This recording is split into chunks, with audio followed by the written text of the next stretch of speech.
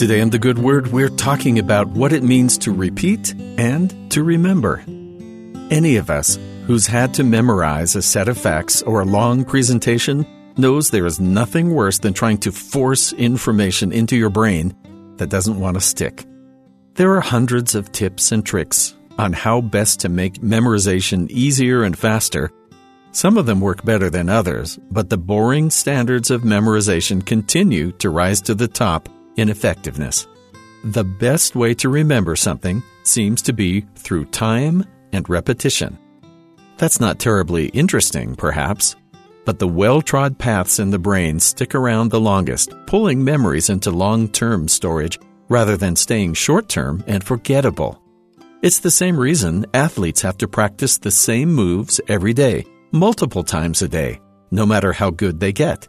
It's not enough to do it well once. For something to become a part of you, it has to be repeated. God uses this same logic when giving things of importance to His people. The Scriptures often repeat similar lessons across time and throughout the world, patterns and commandments appearing multiple times. This isn't because He ran out of material, but because the more it's repeated, the more important it is, and the better we can remember it. In Exodus chapter 12, God asked the Israelites to begin using this lesson in repetition in their own worship.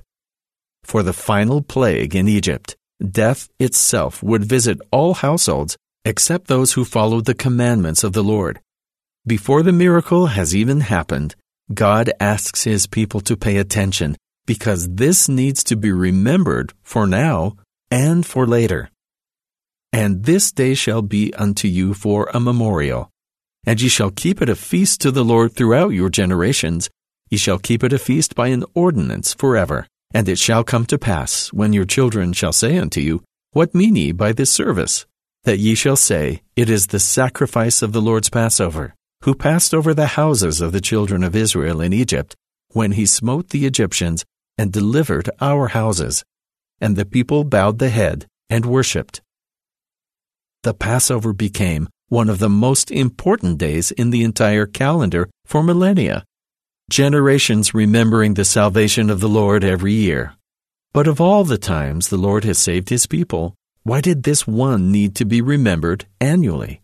The Passover tells us how the children of Israel were saved from death through sacrifice, a foreshadowing of how this would happen once again on a much wider scale. Though the previous 9 plagues had each been devastating in their own way, the plague of death was last for a reason. No matter how powerful we may be in this life, death is inevitable. But even though the Israelites didn't have much power in Egypt, they were spared from death because of their obedience to God. Only the God of Israel had power over life and death, and His people were to remember that as often as possible. When the God of the Old Testament came to earth as a mortal man, He did what He had promised to do for centuries and stopped the hand of death, not just for Himself and a select few, but for all who had lived and who would ever live. Like He did in years past, the Lord has overcome death, this time for all. Such an event deserves to be remembered. And that's the good word.